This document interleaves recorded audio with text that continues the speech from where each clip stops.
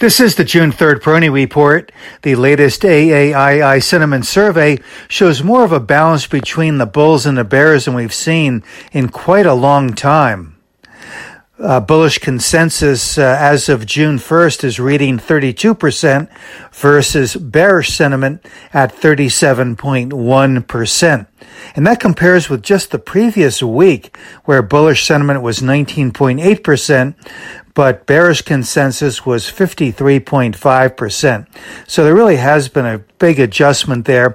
And I would interpret that to really go along with my expectation that there is going to be a bit more of a stability in the market more likely to adopt a trading range here over the short run through the month of June. And I think that's going to be very helpful for the longer term. It would also seem from this sentiment, from the latest sentiment readings, that most of the selling has been completed and that there is a bit more of a bias toward taking advantage of the oversold condition, taking advantage of some buying opportunities. And we certainly saw that in yesterday's session. Good resiliency, market rallying in the face of ongoing challenging news. Microsoft's downbeat report really just seemed to not have a big sustained impact on the market.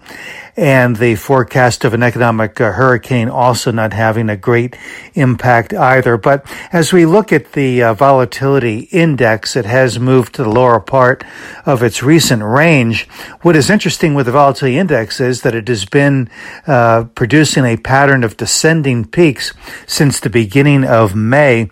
And yesterday it broke below the pattern of lows, recent lows, by moving below the 25 level. So it's kind of just teetering at that lower area.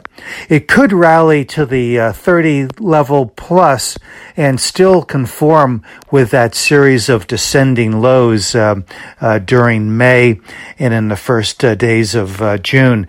So there is some room here for rally, which again would be translated to some pullback here, and we are seeing some pullback indicated at the opening based on stock futures. I thought it was encouraging once again that the growth area of the market really outperformed. This has certainly been an underperforming category this year. But it seems when you do get these pivots that there is more of a focus on technology, on healthcare and biotechnology, on consumer discretionary and some of the other growth areas. So that is encouraging. Also that we're seeing pretty good activity in the mid-cap stocks. I think that also bodes well for a good summer rally. So the prospects here for the market to really firm a base, to fortify a base, I think is quite good.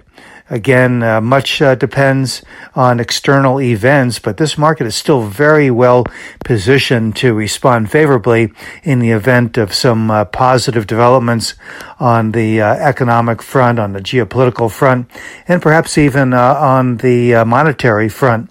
There is that expectation that the Fed is going to continue to be very hawkish here, even in view of slowing economic activity. So it is facing stagflation, but again, we'll have to see how the statement reads in the June meeting. But the market seems to be indicating a somewhat more positive tone than we've seen in some time.